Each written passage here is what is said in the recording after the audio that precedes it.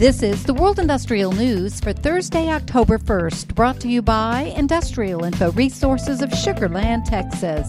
This newscast is sponsored by Baker Hughes, manufacturer of consolidated pressure relief valves, industry recognized as best under pressure. Industrial Info is tracking more than $1.5 billion in planned fourth quarter 2020 industrial manufacturing project starts in the U.S. Mid-Atlantic market region, which includes Maryland, North Carolina, South Carolina, Virginia, and West Virginia. The projects cover a diverse range of sectors, including ports, data centers, distribution centers, automotive, and more. Virginia, with more than $695 million in planned project starts, leads the region in terms of project value. Oil major Royal Dutch Shell has announced plans to cut up to 9,000 jobs, more than 10% of its global workforce over the next 2 years in an attempt to cut cost.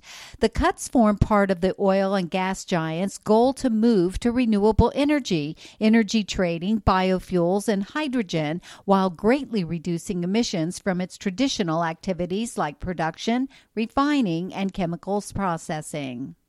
Many consultants have urged the oil industry to adopt a lower for longer assumption about pricing.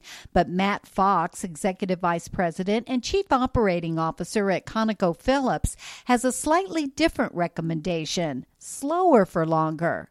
In a Tuesday keynote address at the Doug, Permian Basin, and Eagle Ford virtual conference sponsored by Hart Energy, Fox urged publicly traded companies to consider a sustained strategy of much more constrained growth and more return of capital to shareholders, because collectively as an industry, we need to attract shareholders back. And Iran, one of the largest chemical producers in the Middle East, has focused on methanol production in recent years and has 9 operational units with a total capacity of 12.3 million tons annually. Iran has 5 more projects set to begin production through the end of next year, which would increase its methanol production by more than 6.7 million tons annually. For details on these and other breaking news, read the full stories at www.industrialinfo.com.